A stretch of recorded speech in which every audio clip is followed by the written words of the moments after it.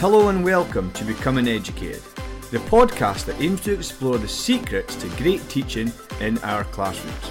I'm Darren Leslie, and each week I discuss things that will hopefully make an impact in your school, with guests from classroom teachers to head teachers and everyone in between and beyond in the education sector.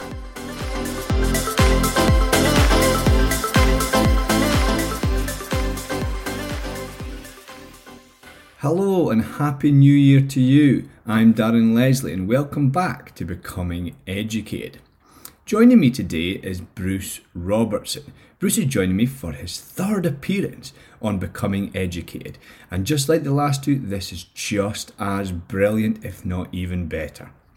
For those that don't know Bruce is the rector of Berwickshire High School in the Scottish Borders, and he's the author of the brilliant Teaching Delusion trilogy, which include The Teaching Delusion, Why Teaching in Our Schools Isn't Good Enough and How We Can Make It Better, The Teaching Delusion 2, Teaching Strikes Back, and The Teaching Delusion 3, Power Up Your Pedagogy, which is where we focus our attention on today's episode. We begin by unpacking Bruce's thinking on how Power Up Your Pedagogy came to fruition, because we spoke last time about how the genesis of this book came from Bruce realising that his second book could become two. Then we dive right into Teaching Delusion 3, Power Up Your Pedagogy, and we begin with a crash course in learning, where Bruce explains what is learning and how it happens. Then in the second section of the book, we discuss three areas: elements, power-up prompts, and trusted techniques. And Bruce explores 12 elements of great teaching. And he writes that pedagogy can be thought about as 12 discrete but related elements. Those elements are daily review, learning intentions, success criteria, prior knowledge, presenting content, practice, differentiation, questioning, discussion, feedback, plenary review, and expectations, behaviour and relationships. And in the podcast, we unpick a number of them in great detail, where Bruce discusses some of the power-up prompts and the trusted techniques. So there's lots to take away.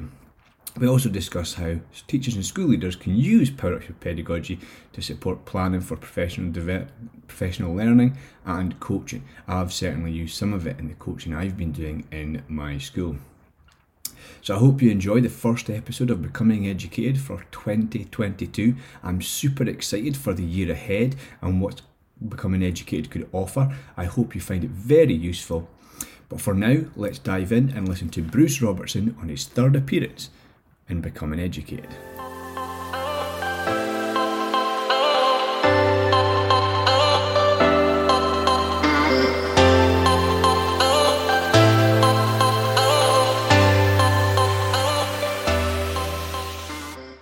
Bruce Robertson, thank you so much for coming back on to Becoming Educated for what will be your third appearance. How are you? Great to be back on, Darren. Thanks very much for having me again. Third time, super. It certainly is. I've loved our first two conversations, so no doubt this one will be just as fascinating and enriching for myself and the listeners. So since the last time we recorded looking at Teaching Strikes Back, the second of your trilogy, what have you been up to since we last recorded? I'm a head teacher in a secondary school in the Scottish Borders. So really most of my time has been consumed in that leadership role. You'll appreciate that we're in challenging times. And I think probably since the last time I was on, our school had a re-inspection visit, which was a very positive experience, actually. The good work that our school has been doing over the past 15, 16 months was really recognised in that re-inspection visit. So everybody's very upbeat about that. But for that reason, the re-inspection and for COVID challenges, I think it's fair to say it's been quite a draining term. And we're all looking forward to the end of term, which for us is tomorrow. Certainly. And I'm sure it'll be a well-deserved rest. I think I'm speaking for teachers across the land, it's a thankless task leading a school in this through this pandemic, and and so on. So thank you for well, that. I don't know if thankless is quite right. Oh, sorry, I think I've worded that wrong. Yes. Yeah, you know, there's a great community spirit comes from it. There's nothing like a challenging situation like this to bring people together, for people just to really muck in and go that extra mile. And the success of schools today is a result of that. So it's actually rewarding, challenging, but extremely rewarding. No, certainly. Thanks so much for picking that up. I totally agree. So today we're going to unpack your third book, Power Up Your Pedagogy, the third of the Teaching Delusion trilogy. And the last time we spoke, you mentioned that the genesis of it came from realizing that your second book could become two. Is that right? Yes, that's right. When I'd finished The Teaching Delusion, I thought I was done. I thought I'd said everything that I wanted to say. But then relatively quickly, I realized that maybe I had a little bit more to say.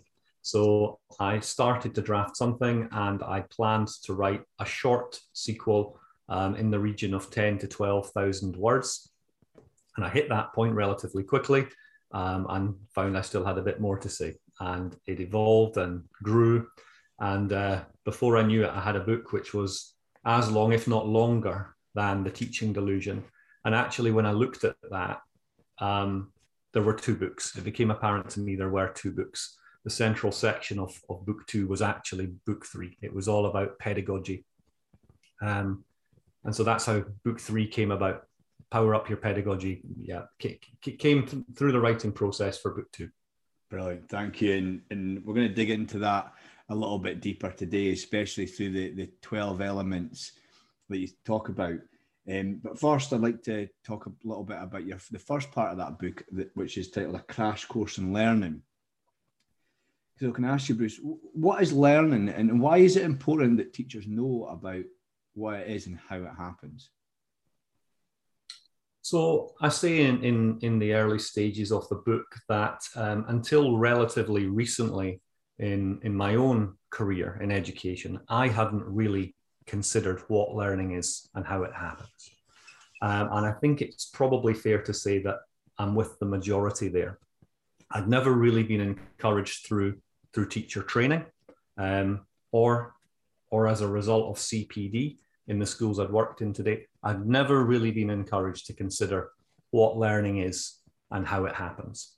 And when you take a step back from that and really consider that, that's crazy, because we're all in the learning business.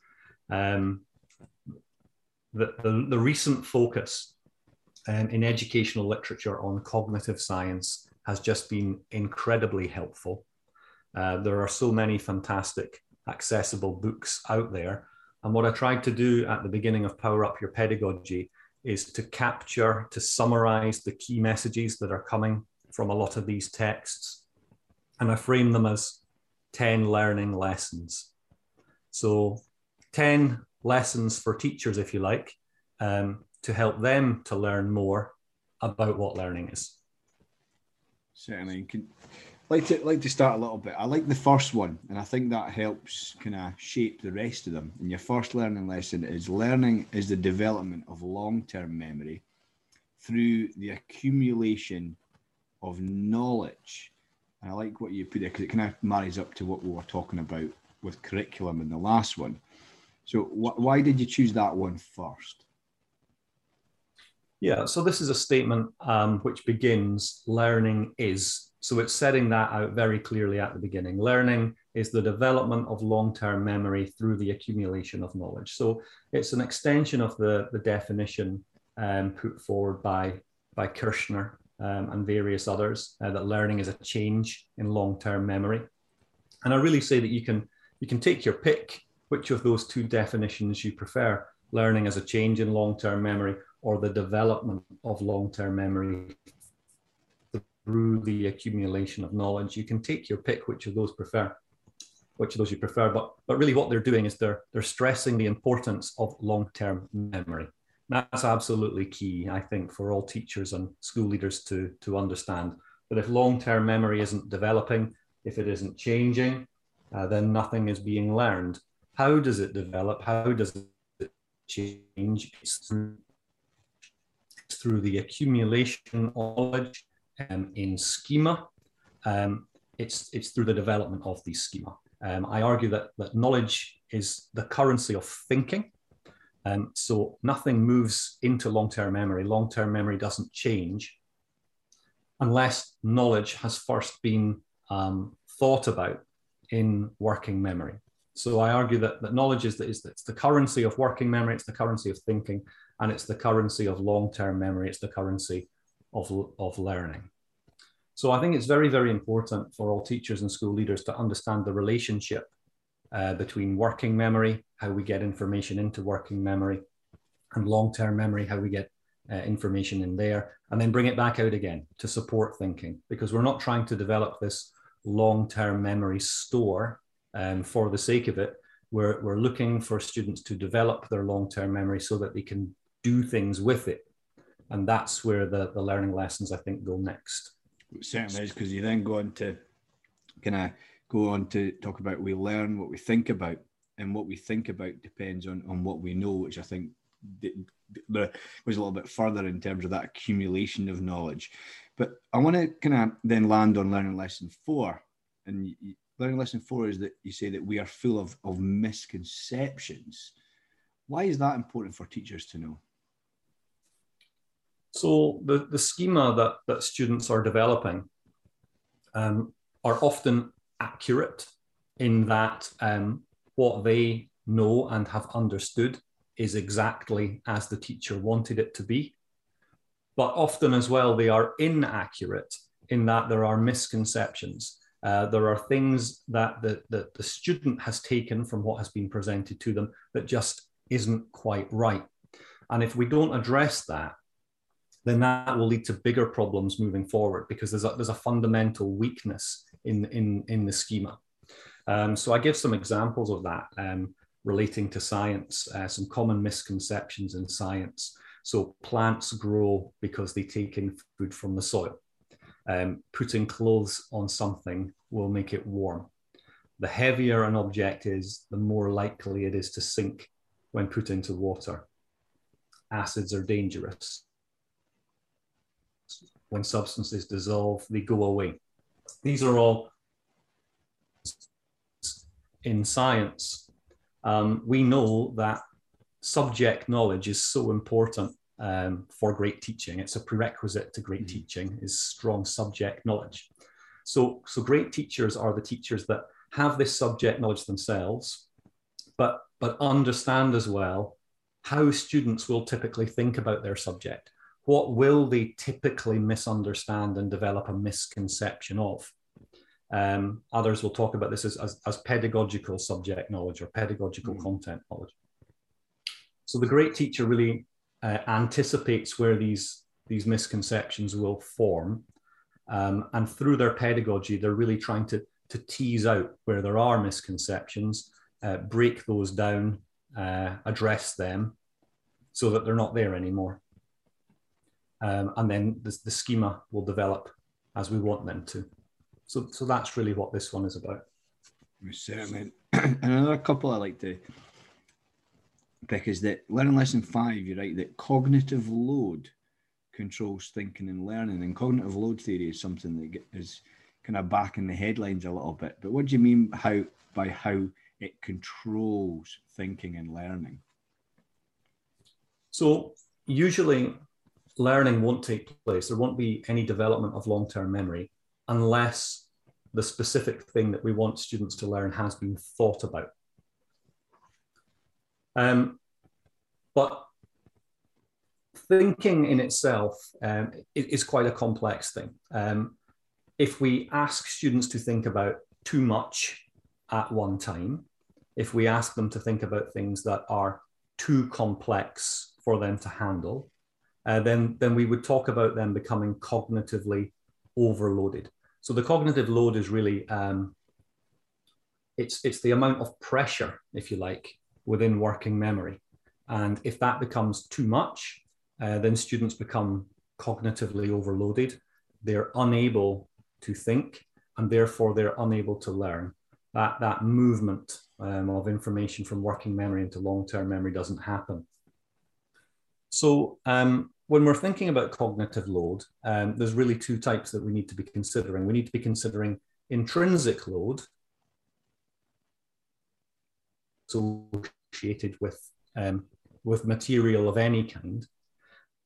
Extraneous load is really to do with the way that content is presented to students.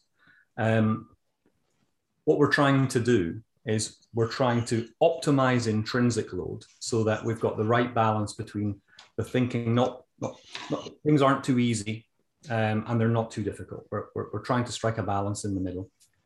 And with extraneous load, we're trying to minimize that as much as we can. That's unnecessary load. And it's all about how we present content to students, not giving them too much information at one time in our spoken delivery, or about asking them to be paying attention to too much at one time through visuals. It's about controlling the presentation of content to students. And I think it's very important that teachers and school leaders understand what cognitive load is, the distinction between intrinsic load and extraneous load. And that's really why I'm arguing in this principle that cognitive load controls thinking and learning. Certainly, thank you. A great explanation of both intrinsic and extraneous load. And I'd agree that I think it's important it helps us inform our teaching. I think we'll come into that when we look through the 12 elements a little bit as well. A couple more I want to talk about in learning lessons before we jump into the elements, if I may. The one that follows that is learning lesson 6. You say that familiarity and learning are not the same thing. Could you expand on that, what you mean there? So often somebody can be explaining something to you and you think that makes sense. And then you're asked to then explain that back, maybe in your own words. And you think, oh yeah, that'll be easy because that makes sense. And then you find it's not. You find you're tripping yourself up. You thought you had it, but you didn't quite have it. Maybe you're not sure of a particular word. Maybe you're not quite sure of the order of things. There's something missing. There's maybe a misconception has developed. But just you understood it. The presentation, it made sense to you. But that's you being familiar with it. That there's a difference there between familiarity and learning. That's really what I'm trying to get at here. What we need to be doing in our teaching is checking all the time. Did you understand that? You look like you paid attention to that. I'm sure you thought you paid attention to that, but did you really pay attention to that? I'm going to check. And that's what this one is really getting at. Definitely. I think teachers up and down the land can recognise scenarios just like that. The next couple of learning lessons talk about how over time learning fades in space retrieval. But I want to come to the last learning lesson, because you write that in that one that novices and experts think and learn differently. Can you speak to the differences between a novice and expert and how that should inform our teaching practice? It's really all to do with the schema that we have been developing in long-term memory. And whenever we're talking about a particular knowledge domain, so knowledge of a particular thing, novices are people who have quite limited schema, quite limited knowledge constructs in relation to that particular domain. And experts are people who have much more detailed, better organized schema. Now, it's these schema that we're using to make sense of new information. We're using the schema that we have in long-term memory to support our thinking. Novices then are at a disadvantage to experts because the schema that they have are less detailed, less well organized. Hence, they think about new information differently to how experts do. Experts have a tremendous advantage. They have schema which are just better constructed. There's more to them. It's better organized. So you see, you're presented with new information. You can make sense of it in a completely different way. You can get past superfluous detail and surface structure that might not be particularly relevant in a problem, say, and really home in on what the specific aspects of the problem are. You can really get to the nitty-gritty of it fast. But if you're a novice, that's far more difficult. You're much more lost. You're not able to guide your own learning in the same way because you're just not armed in the same way. And this has a major influence. This should have a major influence on our teaching, because when we're teaching anyone who's novice in a particular knowledge domain, then the way that we teach them should be influenced by that. And I've said consistently through the Teaching Delusion trilogy that really practices which are more teacher-led, direct interactive instruction, formative assessment, these are typically the best pedagogies for students who are novices. But as expertise develops, then allowing students to lead their learning more, well, then that becomes more appropriate. And that's really what this particular learning lesson is getting at. And that speaks to, excuse me, speaks to the idea in the first book, Teaching Delusion, of specific and non-specific teaching. Right. Those strategies that match up with novice and expert. That's right. That's right. Experts as our students. We begin with our students as novices, so we must teach them more directly. And as they become experts, we can then use different strategies. So we're going to kind of dig into that a little bit as we explore the next part of the book. Because in the second section of Powered Up Pedagogy, you discuss 3 areas: elements, powered-up prompts, and trusted techniques. And I think it really makes it accessible for readers to use as a coaching tool for themselves, or I've been using it with some of my colleagues as well, sharing snippets as well. So it's a really good coaching tool for me in my role as I help teachers get better at their classroom practice. Was that your aim? Yes, absolutely. The book begins with a problem. The problem really is that in too many schools, teachers are receiving poor quality feedback or no feedback on their teaching. And that is a big problem. Mm-hmm. Because almost all teachers have the right mindset. They've got this mindset of continuous improvement. They just want to keep getting better and better and better at what they do. But they need support. Teachers need support to do that. Most teachers can lead their own professional learning through reading and discussion and observing other colleagues. But if that's all that's happening, there's an important component missing. And that component is another professional who has a strong understanding of pedagogy, observing that teacher and getting into a discussion with that teacher about specific aspects of their teaching. That's really, really important in the professional learning jigsaw. In the absence of somebody who is able to do that, then the teacher, I think, needs some sort of coaching tool, a self-coaching tool.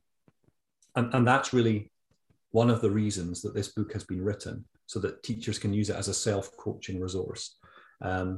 It discusses pedagogy in detail as 12 elements. And depending on which aspect of your practice you're most interested in, you could just jump in at any particular element. You don't have to read the book sequentially. And as it discusses each of these elements, it will pause with a statement, a short statement designed to capture the key message, the key thing for a teacher to think about. It's a reflective cue, if you like. I call them power-up prompts. So it's designed to make you just pause and think and reflect. Do I do that? To what extent do I do that? Do I do that well? How could I do that better? It's about that. So you can use it as a self-coaching tool. And then it offers some suggested trusted techniques, so specific practices that you could then practice in a deliberate way in your own teaching to help you develop that particular aspect of your practice.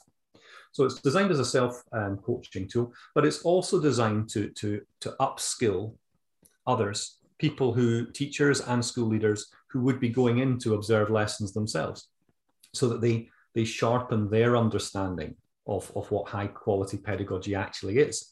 So no longer do the discussions after the lesson, no longer are they unfocused, no longer is the advice given poor. We'll just not be around the bush there. Actually, we're going to get into high quality discussions here, because this is designed to upskill those who are observing lessons as much as it is teachers who are actually teaching lessons. Certainly, and it's a wonderful I certainly think so. It's a wonderful kind of progression from the first book, where you argued that a shared understanding of great teaching is essential for a school. This really digs deep into that shared understanding, and it's a great tool to use to help shape discussions and mean that you're both talking about the same things, because oftentimes you might talk about, we'll come on to differentiation a little bit later on. That's one great example where a teacher's feedback might be, you need to differentiate more, right? But you have no clue what that actually means. Exactly. It goes back to when Dylan Williams famously talks about a student who needs to do something with an essay, and he asked the student about it, and the student said, well, if I knew how to do that, I would have done it in the first place. Right. And it's the same for teachers in teaching. So what I'd like to do now, Bruce, is go through the 12 elements in turn and kind of tap into a little bit of your thinking and see if we can share some gold for our listeners, and see if they can kind of help themselves to improve in their classrooms on them. And it begins with a daily review. And the first power-up prompt there is that lessons begin with a review activity requiring recall from long-term memory, building on that learning lessons. So how could teachers best go about beginning their lessons with this review activity? So I start this section by suggesting that most teachers do start their lesson with some kind of starter. But sometimes that starter can be a bit of about students started, as is implicit from that word, just getting them going. And in that sense, then I would argue it's a being busy task. It's designed to keep students occupied, to settle the class, to buy the teacher a bit of time so that they can do whatever they need to do at the start of the lesson, take the register, that sort of thing. I'm arguing, though, that the best kind of starter activity is one which does, as is suggested in the power-up prompt, one that is a review activity requiring recall from long-term memory. Why is that the best kind of starter? Because educational research is pretty clear that the act of retrieving information from long-term memory helps to strengthen the memory of it. That's the testing effect. So what we're doing in this starter activity is we are helping learning by getting students to recall content which they've hopefully previously learned. We're supporting that learning process. What we're also then able to do as teachers is get formative information for ourselves about the extent to which what we taught has been learned. Maybe we're teasing out misconceptions through that review process. We're activating schema potentially, because if what we're getting students to think about, to recall from long-term memory, if it relates in part at least to what is going to be taught in the lesson, then we're activating particular schema, making it more likely that what is taught in this lesson will link to that. So again, we're helping learning here. So for all of these reasons, I'm really arguing that maybe the terminology starter isn't probably the most helpful. Let's use some terminology which actually gets to the nitty gritty of what this is about, which is a review, a daily review, because we're starting each lesson each day with this kind of activity. So daily review rather than starter. And yes, the Power Up prompt, as we said, Darren, lessons begin with a review activity requiring recall from long-term memory. It's a pause for reflection. And to what extent is that true in my practice? Certainly. And can you, I think most listeners will be kind of, what's my word? They'll have knowledge on retrieval practice, especially if you've listened to some of my episodes with Kate Jones. But I like some of the techniques in there of last lesson, empty your brain. But you're a big advocate of show me boards. How could a teacher best use show me boards for a daily review activity? Yeah, I'm a big advocate of show me boards. I absolutely love show me boards. The reason is because they demand really that all students are thinking about what you want them to think about, because we know that if we ask the class a question, chances are only some of the class, maybe even a minority of the class, are actually thinking of an answer. If we expect that every student writes an answer on the show me board, then every student is having to think about the question that we asked. If every student is holding that up to us, then we're making the thinking of every student visible. So we're getting that formative information as a teacher about the learning of everyone in the class, and then we can use the responses in any way that we see fit. We can pick a random board and we can make comment on that. We can say something like, okay, I can see that everybody's got that right. Or I can see that actually about half of the class haven't quite got that. Let's do something with this. You can hold the board up to the class and say, okay, this is what this student's written. What do we think about that? Is he or she right? Is there something that's wrong or not quite right about this? And they're tremendously powerful, both as a formative teaching resource and as a collaborative learning resource. So that's why I'm such a big fan of show me boards.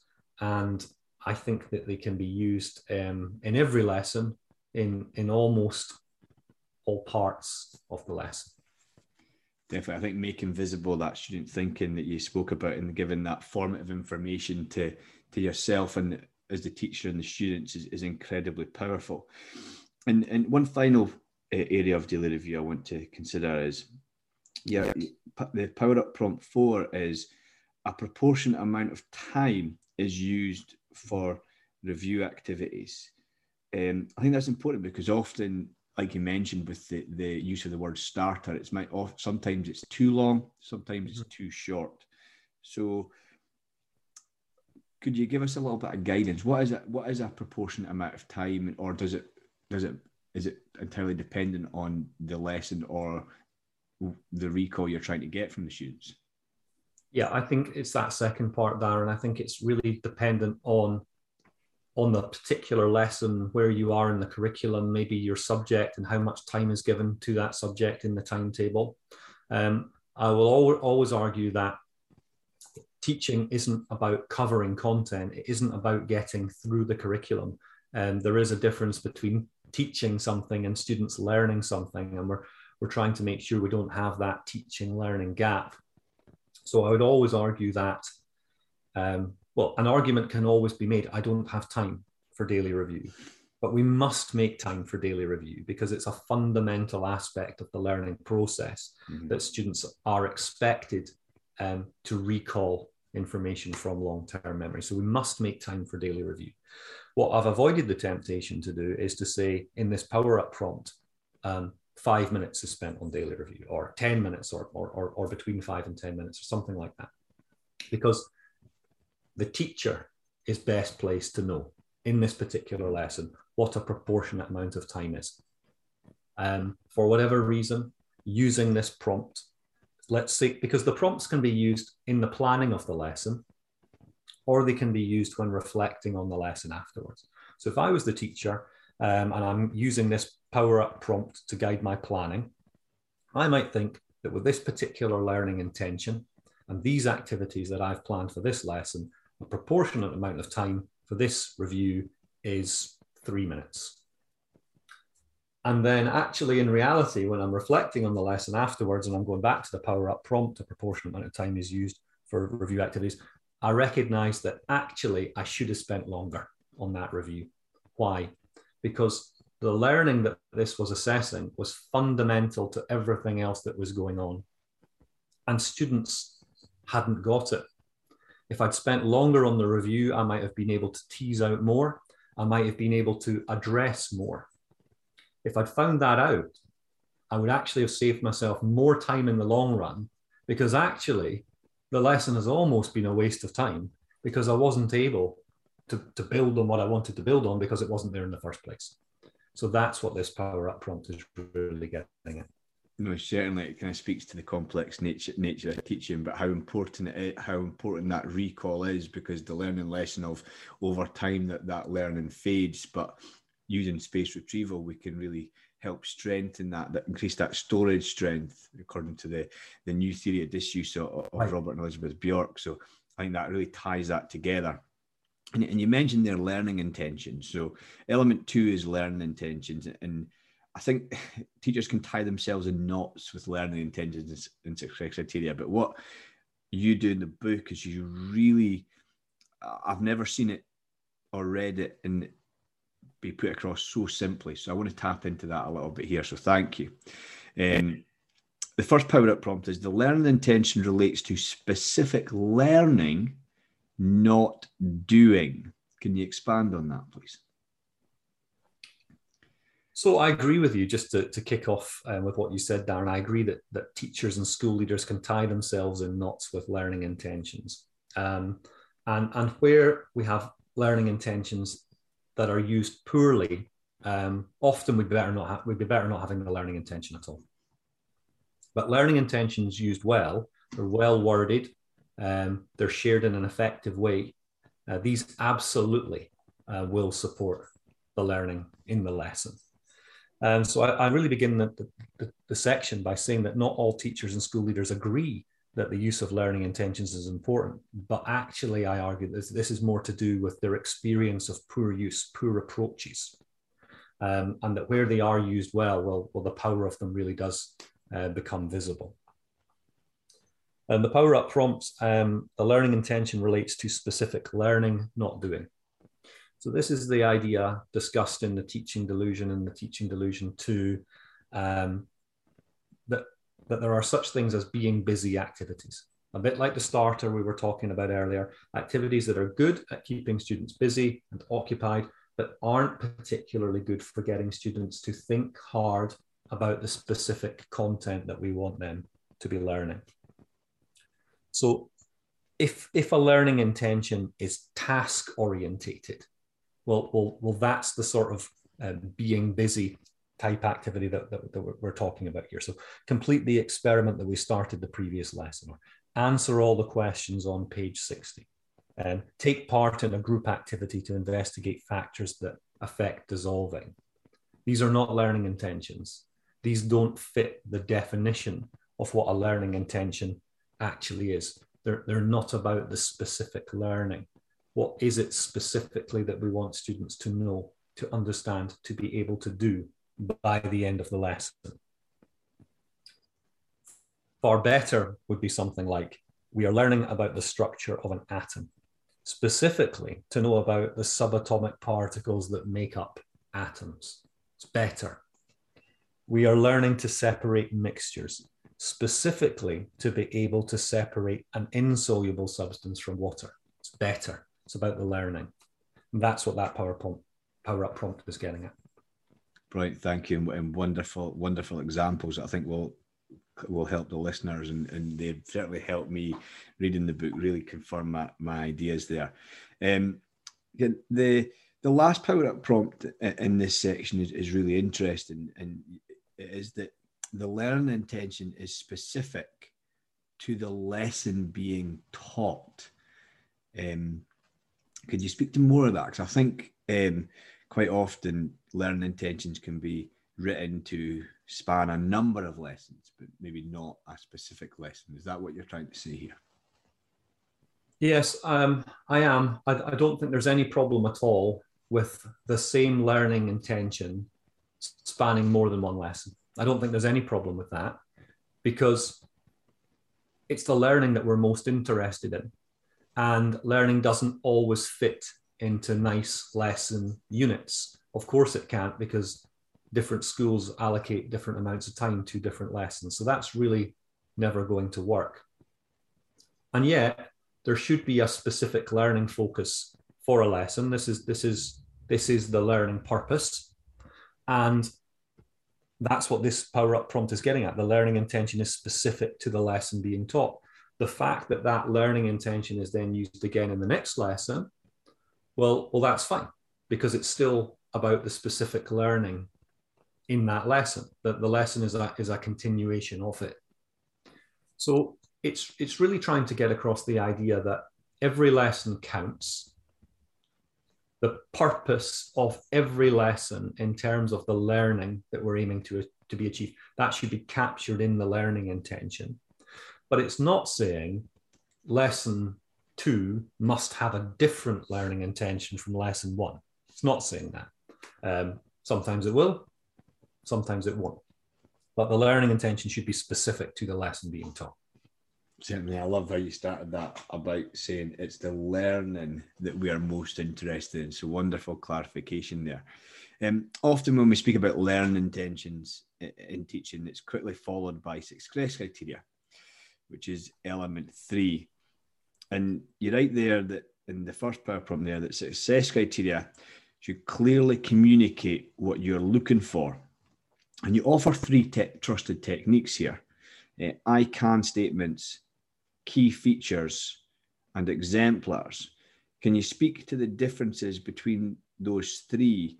And could you also share if any one of those could go with any part of learning, or does it depend on what the students are learning? So when I was in the earlier stages of my teaching career, and like what you suggested, the terms learning intentions and success criteria, they always came as a package. And I was really led to believe that at the start of a lesson, it was important to share the learning intention with the success criteria. And I no longer believe that that is as essential as was suggested to me at that time. Sometimes it is appropriate to share the success criteria with the learning intention at the start of a lesson, and then to revisit both together at the end of the lesson. Some lessons do lend themselves to that approach, and that's typically when the success criteria can take the form I can statements. So if the learning intention goes along the lines, we are learning about the structure of an atom, specifically to know about the subatomic particles that make up atoms.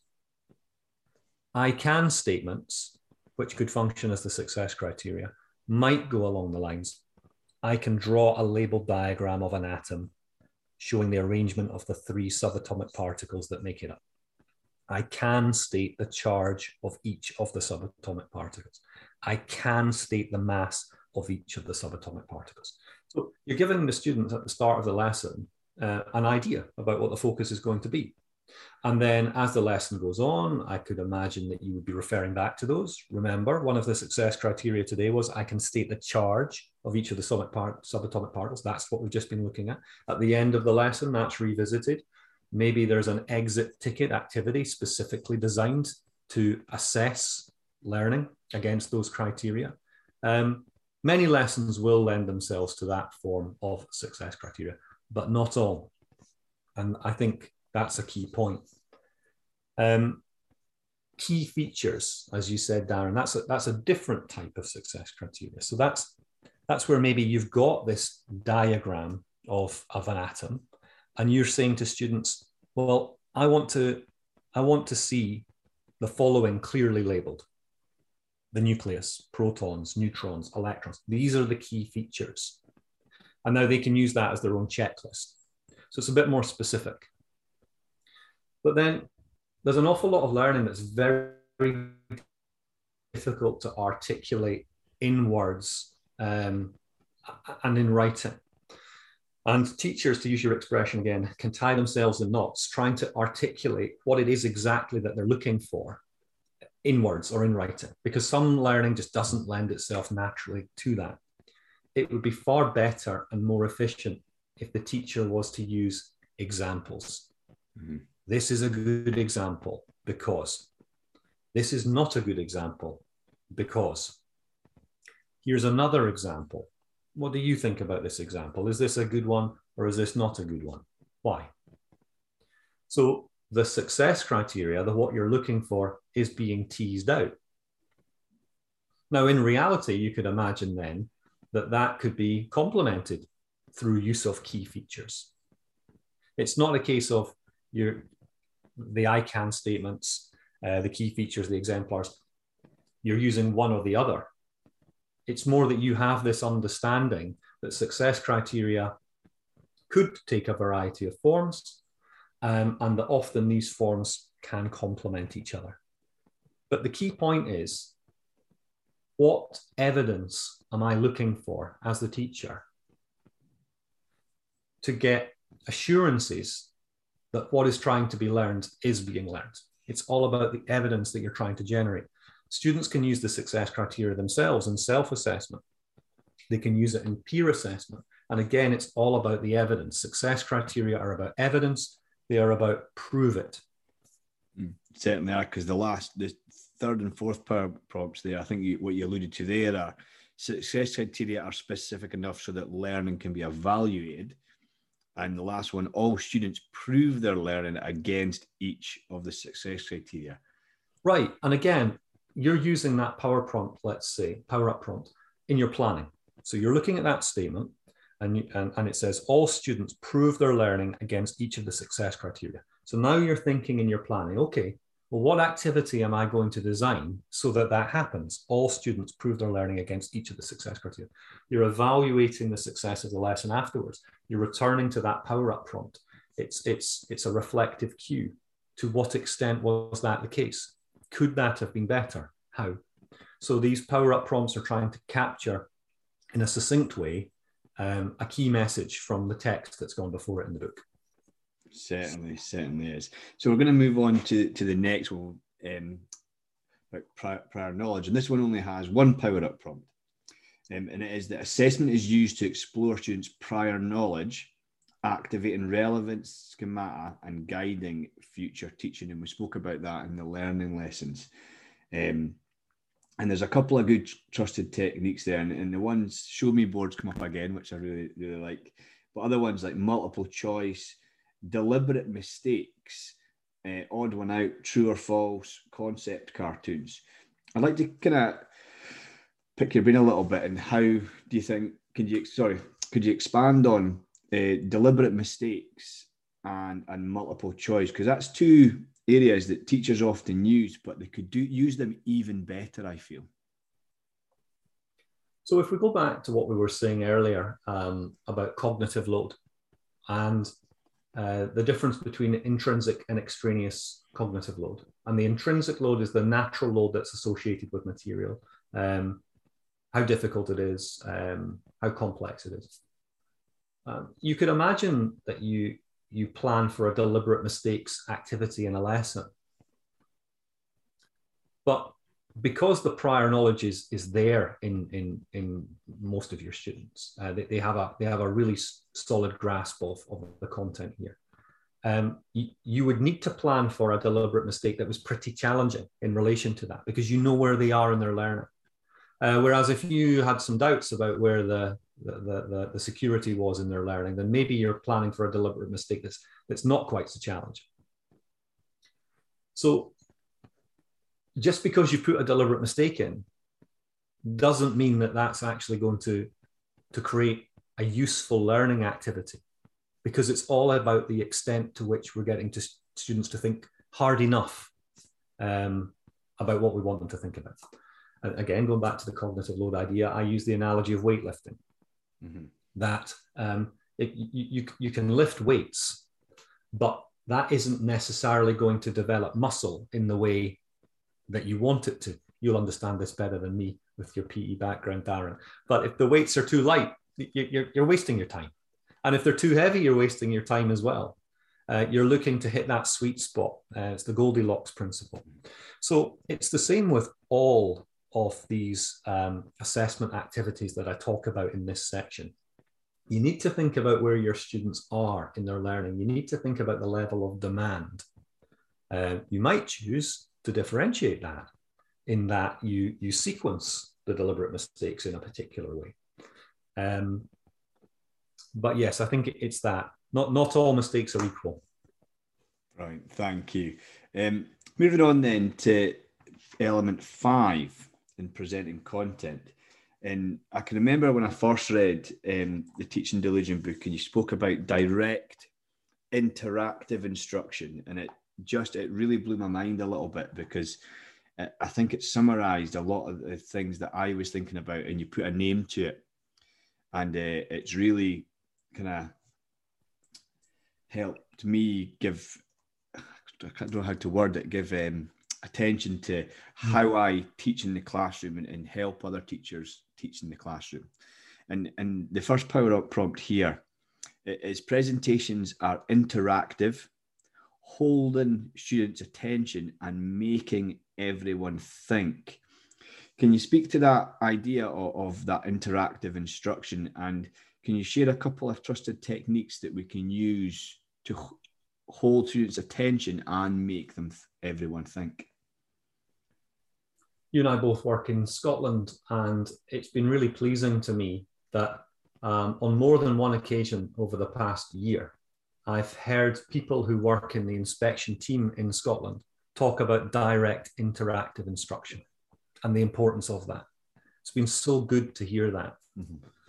The direct part I see really as the explanation and the modeling and how clear that is. And then the interactive part is all about the holding student attention and making students think and checking for understanding. It's about that, really. And the term direct instruction is pretty well embedded, I think, in teaching. Mm-hmm. I really suggest, though, in the Teaching Delusion that there is merit, I think, in reframing that as direct interactive hyphenated instruction, just to get across the importance of it's not just about the quality of your exposition, the quality of your PowerPoint slides, and the examples that you use. That is all very, very important, but not enough in itself.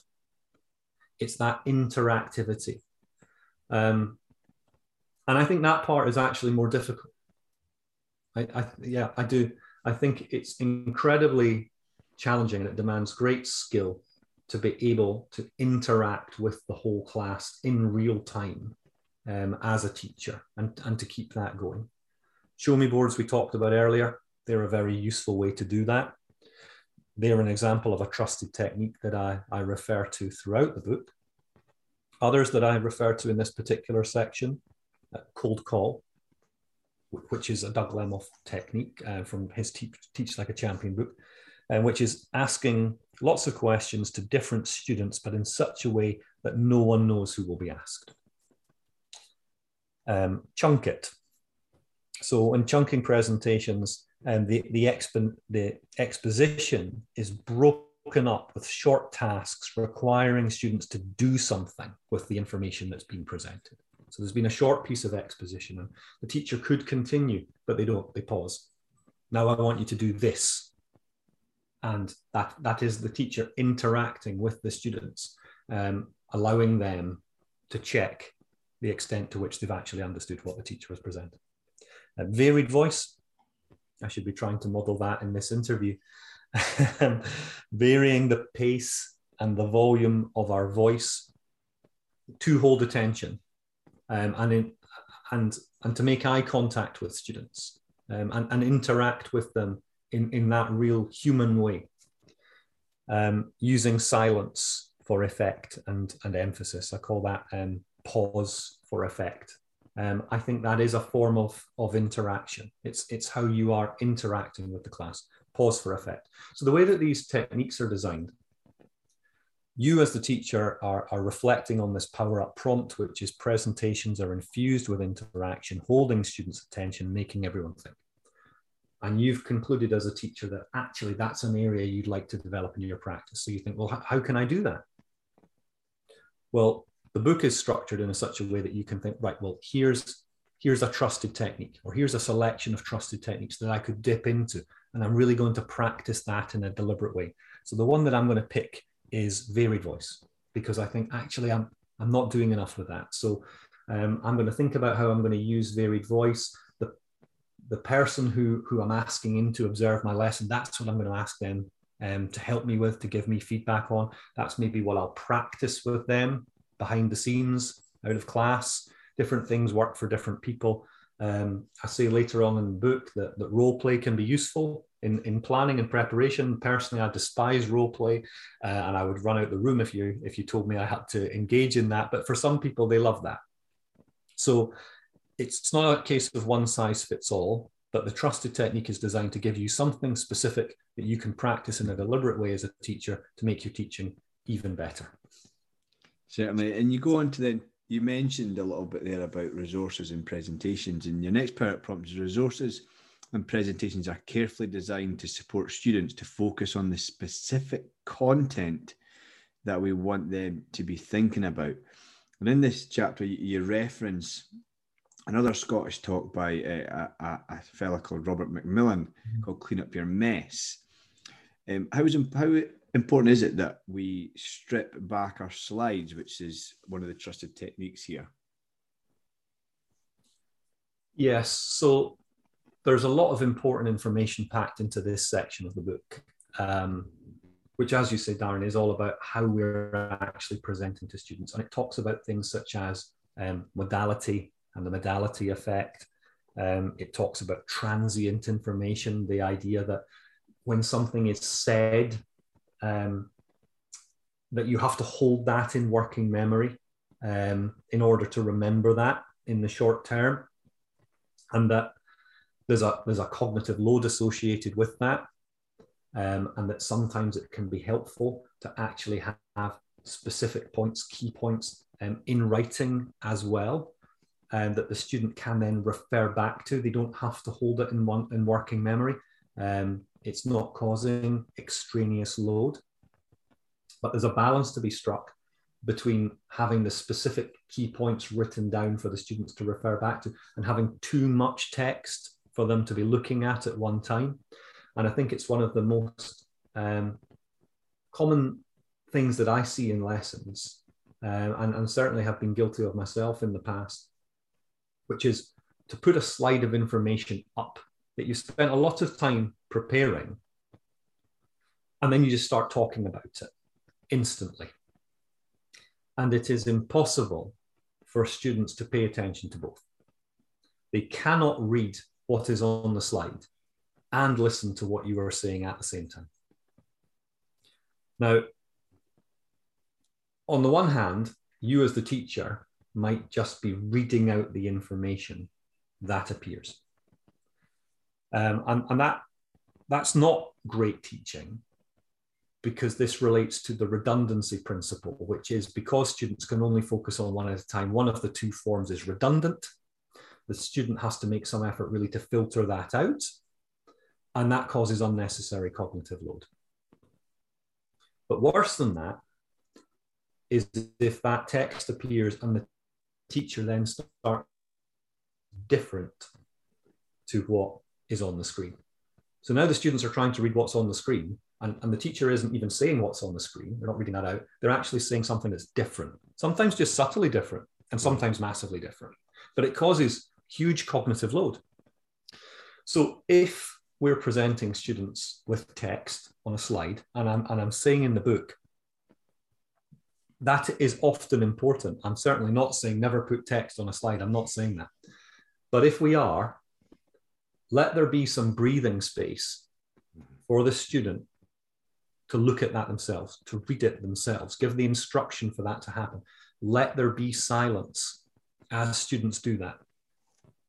And now that they've had that opportunity to read it, and perhaps you've signaled within the text particular words and phrases that are key. Now you can start to speak about it, and you can ask students to direct their attention on you. The best thing that we can do, it's not always possible, but the best thing that we can do is present some form of visual to students and to start to talk through the visual.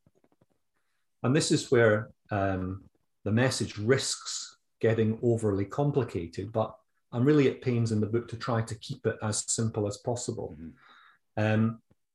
Presenting information in the pictorial form and talking that through means that the information is being presented to students in different modalities, and they are able to process that in working memory at the same time. These are all just things for teachers to consider in their own teaching.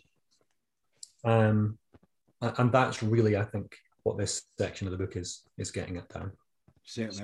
I want to stay on presenting content, because I think it's one of the most important things that we do in teaching. And having taught Engelmann's corrective mathematics for quite some time now, I'm finding the instructional phase so fascinating. So I'd like to come to two more, if I may. How can teachers make sure that steps are taken to make content interesting?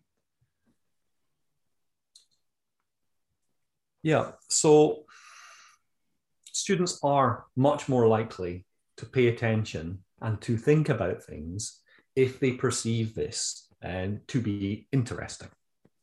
What you find interesting and what I find interesting may be different, and yet there are particular generic approaches which typically will tend to generate interest.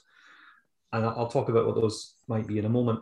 Also, and I say this quite clearly in the second book, some content in itself is naturally interesting to most students in a class, whereas other content isn't quite as interesting in itself. And it's the job of the teacher to make all content interesting so that students think about it and pay attention to it. Mm-hmm. So how can we do that? Well, we could present a problem. And we could a bit like I said earlier in this discussion, the book starts with a problem. What's the problem?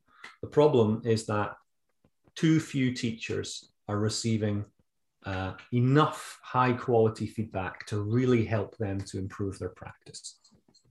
So there's a problem, and people recognize that this is a problem, and instantly your mind starts to think, well, how can we solve this problem? I want to know how we can solve this problem. So that's a way to really grab attention and to make the content interesting.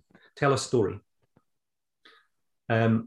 Teachers who have the best subject knowledge are in the best position to go off on short tangents and tell stories relating to that content. We have to be careful, because if we allow that to go on for too long, it can be a distraction, and that ends up being the story is the thing that the students think about and all they end up remembering. So we have to be proportionate with it. But I think within this section of the book that planning for a lesson doesn't just have to be about pedagogy. Lesson planning can be about the development of subject knowledge. So I give an example here of me imagining that I was teaching a lesson on the solar system, and the learning that I want is for students to learn the order of the planets in the solar system, the 8 planets in the solar system. And I say to them that I could present this as a labeled diagram and ask students to take a minute to memorize the order and then ask them to reproduce this from memory. And I say that would probably be effective at achieving the learning goal, but it is somewhat dry. So it'd be far better if I told some sort of story relating to that. I won't repeat the whole story that I give the example of in the book, but just the first part of it. Venus is the second planet from the sun and the third brightest object in the Earth's sky after the sun and the moon. It is sometimes referred to as the sister planet to Earth because their size and mass are so similar. Venus is also the closest planet to the Earth. The surface of Venus is hidden by an opaque layer of clouds that are formed from sulfuric acid. I am now reading the whole thing. The planet is named after Venus, the Roman goddess of love and beauty, and is the second largest terrestrial planet. So there's a story in there. Mm-hmm. And where did that information come from? Well, it came from me doing a little bit of homework. I knew that this is what I wanted to teach, to present to students. And I knew that the way that I'd initially planned to do it with a label diagram, memorize it, reproduce it, it's a bit dry. And I knew as well that I didn't know enough about this particular content. So I took time in my planning to do a bit of research so that I could present it in a more interesting way. And that's really what I'm trying to get at here. And there are ways, well, having a good knowledge of the history of your subject, the key people in your subject, how your subject relates to other subjects. These are all ways, I think, that you can start to make content interesting. They certainly are. I think they're often referred to in literature as the hinterland that kind of enhances the core. And I think a lot of things you've said there are really, really, really bring learning to life for the students and really hold their attention. So I'm kind of conscious of time, Bruce. I'm going to move forward through a couple other ones quite quickly, and I'm going to miss out element 6, although I do recognise that practice is incredibly important, because I want your thoughts on element 7, on differentiation, because we spoke last time about differentiation. But here, your first power up prompt is the 80% rule is used to guide decisions about what to do next. So could you expand on what you mean by the 80% rule and how that helps us with differentiation in the classroom? So the first few pages of this section on differentiation really discuss this 80% rule in some detail. And then the power up prompt, as we said, it's designed to capture that in a succinct message. The 80% rule is really about you as a teacher making the decision about when to move on. So you have presented something and you've asked students to do something with what you've presented, and you're looking at the responses from all of the students, and you've gauged that 50% of the class have got this at this time. Should you move on? I'm arguing no, that's not enough. The 80% rule is suggesting that, as a rule of thumb, when we're making decisions about when to move on, it's idealistic and unrealistic to expect that 100% of students will have it. And probably you'd end up wasting time. While there is benefit to students in overlearning, which is practicing things that they are already good at, there absolutely is benefit there.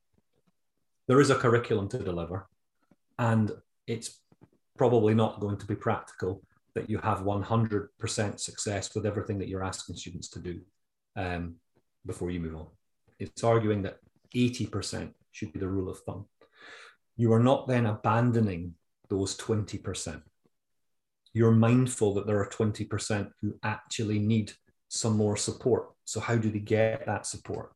Well, the trusted techniques that it's suggesting are temporary grouping, whereby you've now got to a stage in the lesson where students are going to be practicing something themselves, and you as the teacher are going to get a particular group of students, maybe 4 or 5, who you know didn't really get it from your modelling and exposition. You're going to get them together in a temporary way.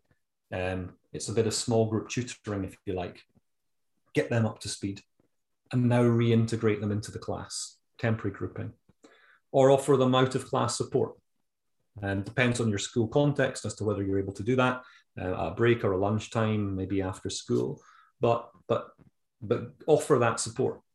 Homework, opportunities to address that 80-20 imbalance through extra work or homework out of class. That's really what this one is getting at.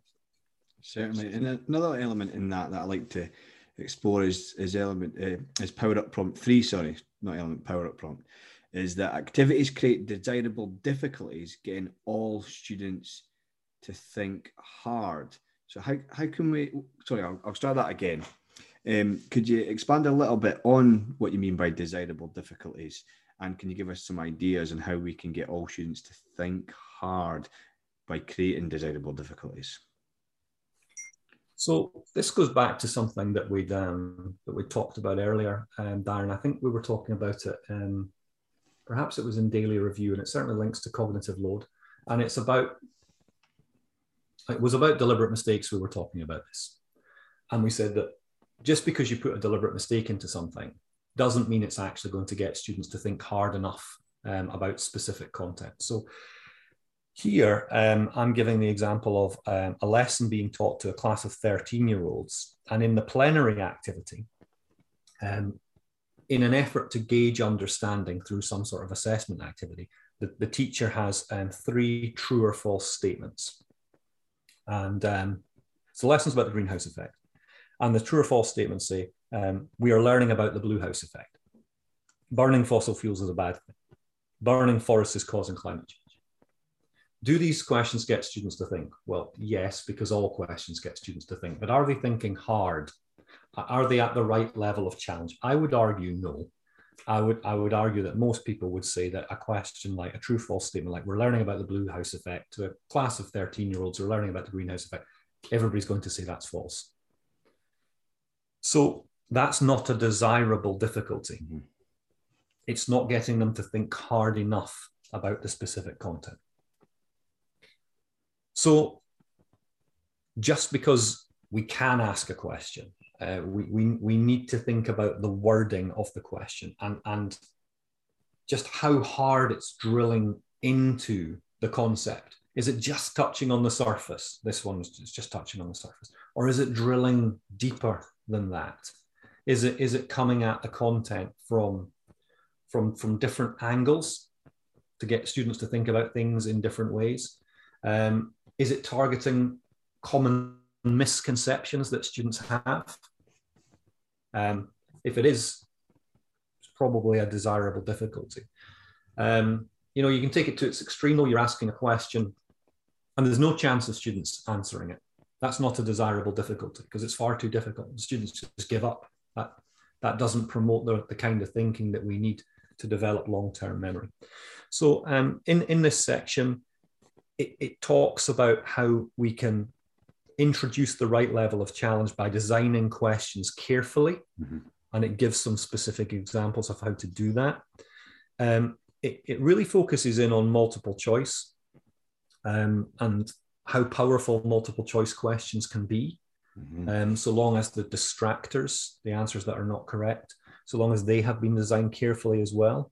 And it suggests how we can guard against guessing. Perhaps by not telling students how many true or false answers there are. That's really what it's getting into. I think that's a very important point you're bringing up there about targeting the common misconceptions through designing multiple choice questions. I think if we were to dig deep into multiple choice questions, it really is a challenging thing to do, to design a question that really fleshes out whether students really do know what they're learning. I think that's really important. I'll give a really quick example, if that's okay. Please do. Yeah, true or false, a bat is a mammal. There's a 1 in 2 chance of a student guessing this correctly, 50%. But second example, choose the mammal out of crocodile, shark, bat. There's a 1 in 3 chance of a student guessing this correctly, so 33%.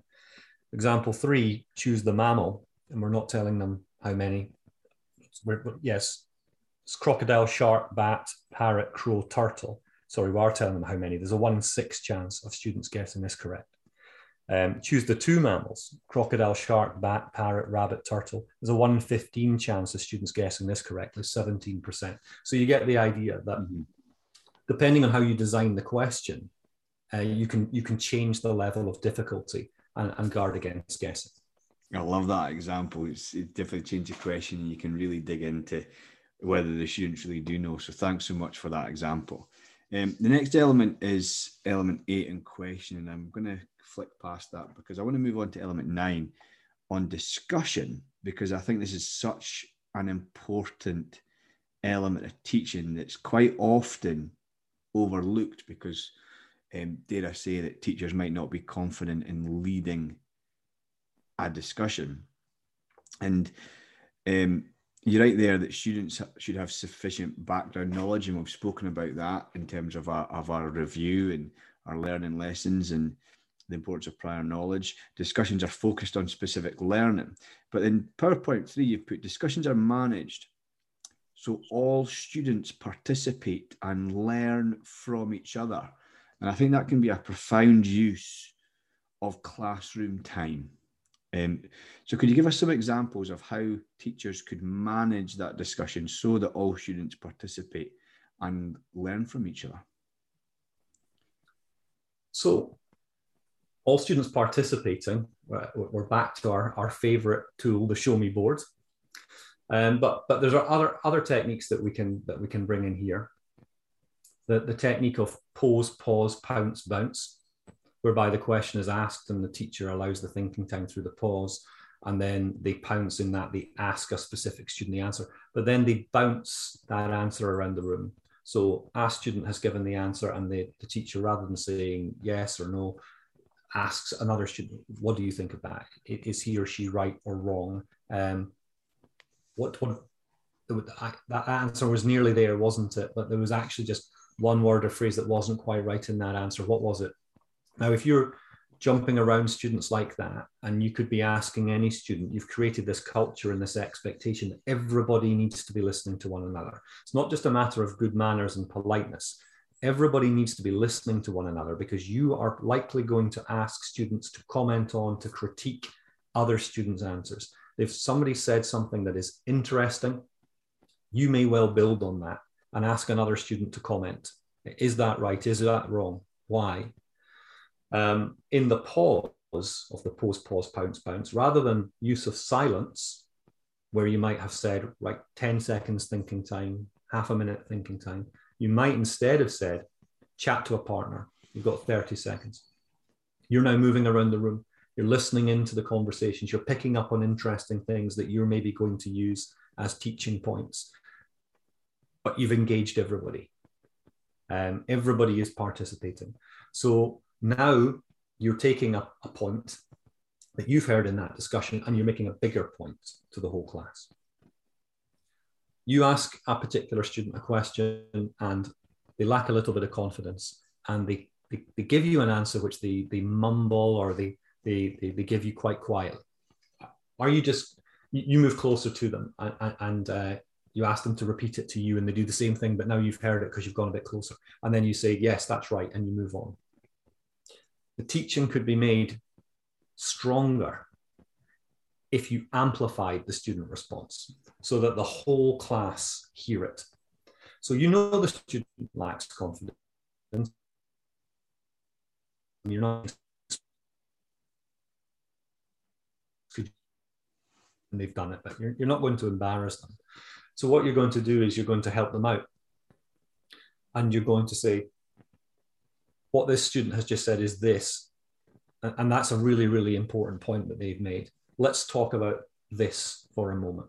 So there's an element of repetition there that helps learning, but this idea of amplify, that you take something that was said perhaps quite quietly, perhaps with a lack of confidence behind it, but you make a bigger deal out of it as a learning point for the class. Again, that's all about the culture in the room. Do students feel comfortable working in that way? Do they feel safe in that you're not going to humiliate them for wrong answers? You're not going to berate them for wrong answers. You're not going to let any student tease them for wrong answers. It's all about the culture that we're all learning together. And I think one of the big points I'm trying to get out in this chapter is that when we talk about discussion, there's often the temptation to think we mean small groups. So get together in small groups. But whole class discussion of the kind that we're talking about here, led by the teacher, can be so powerful. That can be the best form of discussion. Broken up through chat to a partner moments. Often the most ineffective form of discussion is when you do get small groups together. There is a time and a place for those groups, but it often depends on the subject knowledge that the students have. And if they haven't developed a certain level of expertise as a collective group, they will often flounder. They will take the opportunity to go off task because they become hidden somewhat from the teacher who's working with a different group. If there's too much of a gap between where different students are in the small group, then some dominate, and others don't take part because they don't know enough, or maybe they do know enough, but they just lack confidence. So those small group activities, they absolutely have a place and they can be powerful, but we have to be careful in how we use them. Certainly, and I love that idea of getting all students to listen and learn from each other. But I also love what you mentioned there about amplifying students, and showing that voice equity, that everybody's opinion matters in the classroom, but you're not forcing them to speak up, you're amplifying that. So I think that's a very important point there. Thank you. And perhaps last point on that, if it's okay, Darren, with the best will in the world, the teacher's working memory is as limited as the students. So it's impossible actually to remember everything that's being said. So I talk about charting it. That's what the techniques talked about here, whereby the teacher actually writes perhaps on the board some key words and phrases that are coming out from the discussion. That helps the teacher's working memory. It helps the student's working memory. And it also helps to avoid misunderstandings where a student has heard a word, thinks it's a particular word, but it's actually not that word. They've just misheard it. So the word is not as they thought. So if it's written down and they can see it, it avoids those misunderstandings. Certainly, and a couple of things there. I love that nod to teachers' working memory, because I've been working with teachers, getting them to script out answers they want students to have to certain questions, but having them on a bit of paper on the white on a clipboard, so they don't need to. They know what they're thinking about, so that they're kind of exporting their working memory to the clipboard, so they can listen more intently and so on. So it's a great point there, and also putting the words on the board, you're kind of helping students build their vocabulary, and then when they answer a question again, they can use the learning from the board. So thank you for pointing that out. The next element is feedback, and then it moves on to plenary review. But I'd like to close this part of the interview, Bruce, on element 12. We've kind of flown through the elements, but I think the listeners get a really good flavour for them, and I hope it's going to make them rush out and buy the book, because it really is a wonderful tool. The last element is expectations, behaviour and relationships, and that's always very emotive for teachers. Everyone has an opinion, and sometimes we kind of need a little bit of support to help us have high expectations. So you write in here that one of the Power Up prompts is there are high expectations for standards of student behaviour, and that high standards are modelled in everything we do. Can you speak to that, please? So I was working with a teacher at some point over the last year or so who was having some issues with behaviour management. And actually the teacher had themselves resolved a lot of the issues that they were having. There'd been a light bulb moment for the teacher, which had been the realization that they were not clear enough in their own mind what their expectations were for the class at specific points. What happens when the students arrive, as they enter the room, as they take their seats? What happens if they need to ask a question, if they're stuck? The teacher had not been clear enough in their own mind what the expectations were. Therefore, there was poor articulation of those expectations as rules. And I argue in this chapter that rules are really the articulation of expectations. And once the teacher had realized that themselves, they started to work through what the specific expectations they would have at specific points in the lesson, what they would be. So now there are no gray areas in that teacher's mind. It's this or it's this. If this happens, then this will happen. The teacher needed that clarity in their own mind. And it can be tempting. There always has to be a bit of professional judgment and flexibility, but we have to balance that with not letting the small things go too often.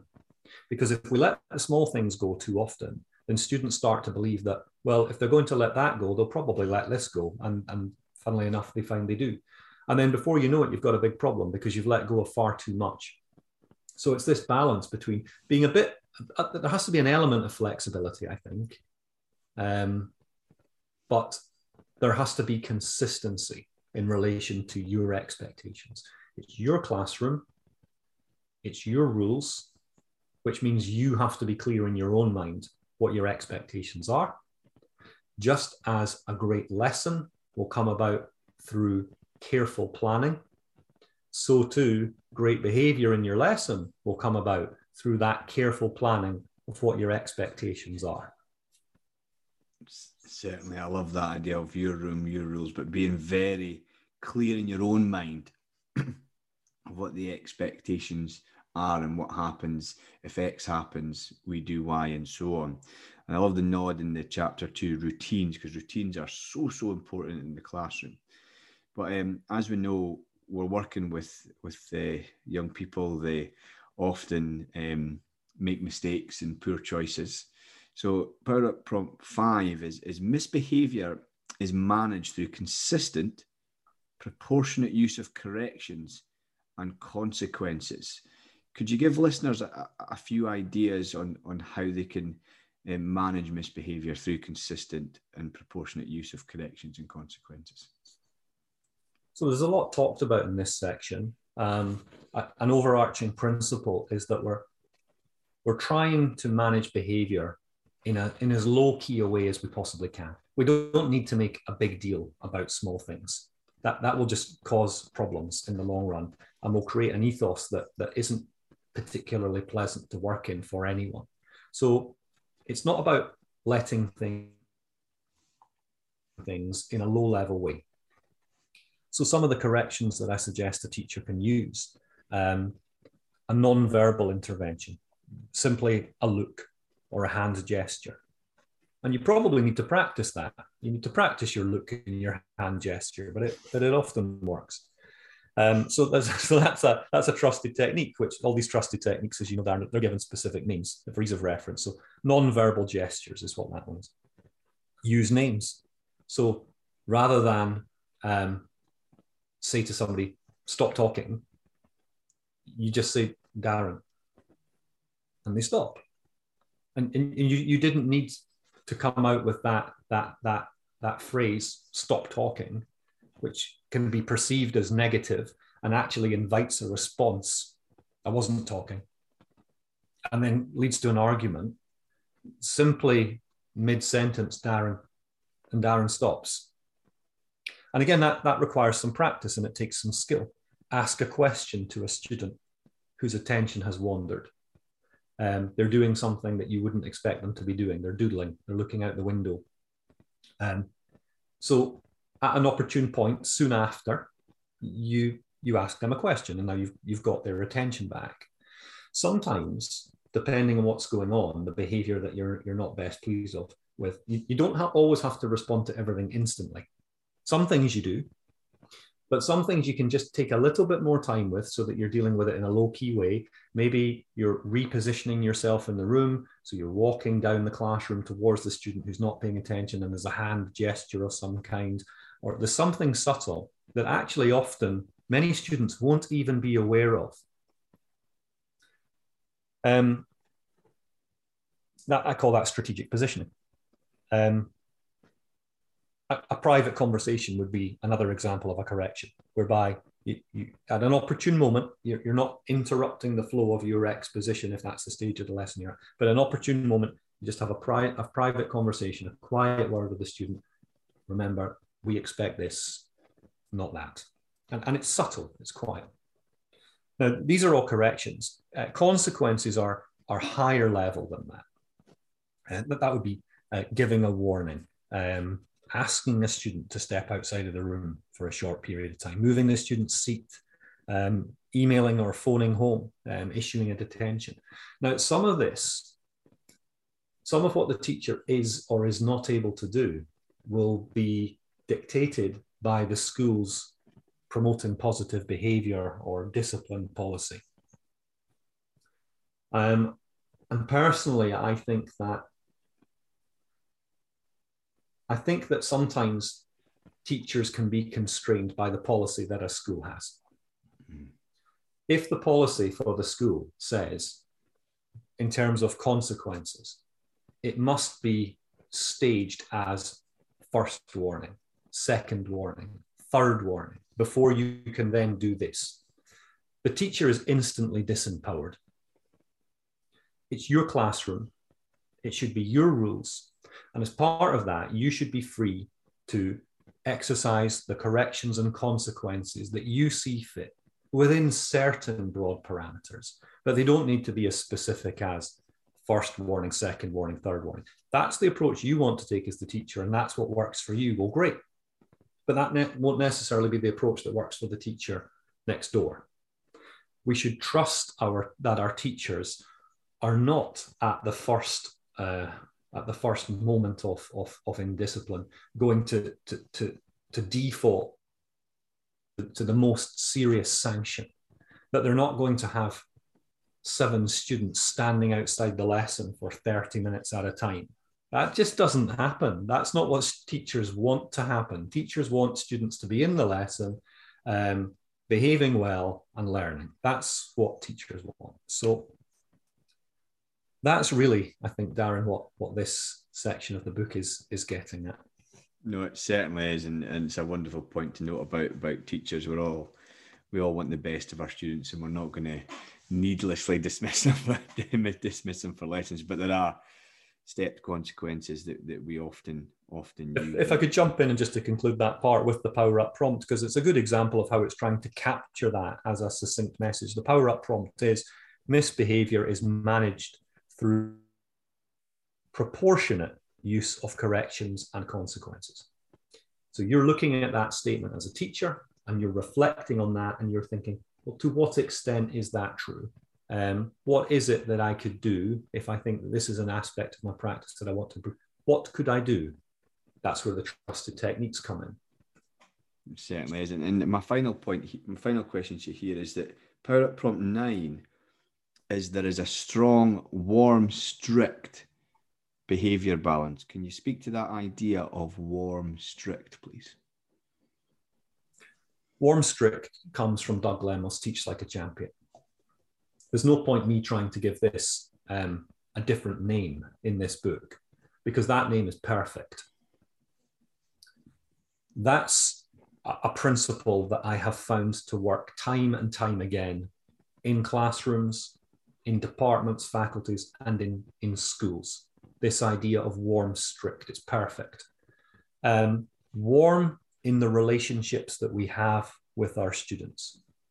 They know that we care about them, that we only want the best for them, that we want them to learn and to achieve, that we won't default to high-level consequences when actually low-level, subtle corrections will suffice, that we won't humiliate them, etc. But strict in that we have high expectations for good reasons. And these expectations are articulated as crystal clear rules. And we will be consistent in our expectation that these rules are followed. And where they're not, we will manage that in a consistent way. Students know, if I do this, which is wrong, this will happen. There's no doubt about that. So that's the key, I think, to really strong discipline in a class, that warm, strict balance. Certainly is, and thank you. A wonderful way to finish talking about the warmth and how much we care and want the best from our students, but we do that through having high expectations of them. So I want to conclude there with the interview section, Bruce. I think we've explored quite a lot of the elements there, and I think listeners have got a really good flavour of Power Up Your Pedagogy. So thank you so much. I've only got the quick fire left for you. Before we do that, can you please share with the listeners where they can find out more about you, get in touch with you, and of course where they can buy the book? Yeah, thanks, Darren. So The trilogy is the Teaching Delusion trilogy. That's the Teaching Delusion, the Teaching Delusion 2, Teaching Strikes Back, and the Teaching Delusion 3, Power Up Your Pedagogy, which is what we've been talking about. These are published by John Catt Educational. They are available from their online bookshop, available from Amazon and Waterstones and any other book outlet. My website is theteachingdelusion.com, and I post regularly on that. My Twitter handle is @TTDelusion. Brilliant. Thank you. And I encourage listeners to check out your website, because you've had some fantastic 5-minute guides and blogs, really digestible reads that are really, really interesting and really help challenge our thinking a little bit. So all that's left to do is my quick fire round, which I do in most podcasts. I jumble up the questions. So I may have asked you these before, I may not have. I don't know. But the first one I want to ask you, Bruce, is what are you reading currently? Sean Allison, Making Every Lesson Count. Brilliant book. So thank you for referencing that. What is your current professional development focus? I've probably said this to you before, but I'm a great believer that you can never learn enough about the core business of teaching and learning in schools. And the essence of good leadership is having a strong understanding of curriculum and pedagogy. So my own focus continues as it has over the past few years, is to continuously upskill myself in terms of curriculum and pedagogy. So I continue to read regularly and widely on those themes. The quality of literature available to us as people who work in education at the moment, it's vast. And just when I think I'm getting to the bottom of my reading pile, something else is released, and I find myself buying that, and it gets added to the pile. So it's as generic as curriculum and pedagogy, but it's always interesting, and it always encourages you to think about something in a slightly different way. So the way that Sean Allison is talking about something at the moment is would be slightly different from how Doug Lemoff or Tom Sherrington or Kate Jones talk about it. So I read widely, and it encourages me to think about similar things, but from different angles, and it sharpens my thinking on these things. Definitely love that idea of sharpen your thinking, and I think I can totally attest to that affliction that I have, that my reading pile just seems to get bigger and bigger and bigger, even though I seem to be reading so much books. It's great to really tap into everyone's thinking and challenge my own mind and build my own schema on all these things. So thank you very much for sharing that. My final question is that what do you love most about being a teacher?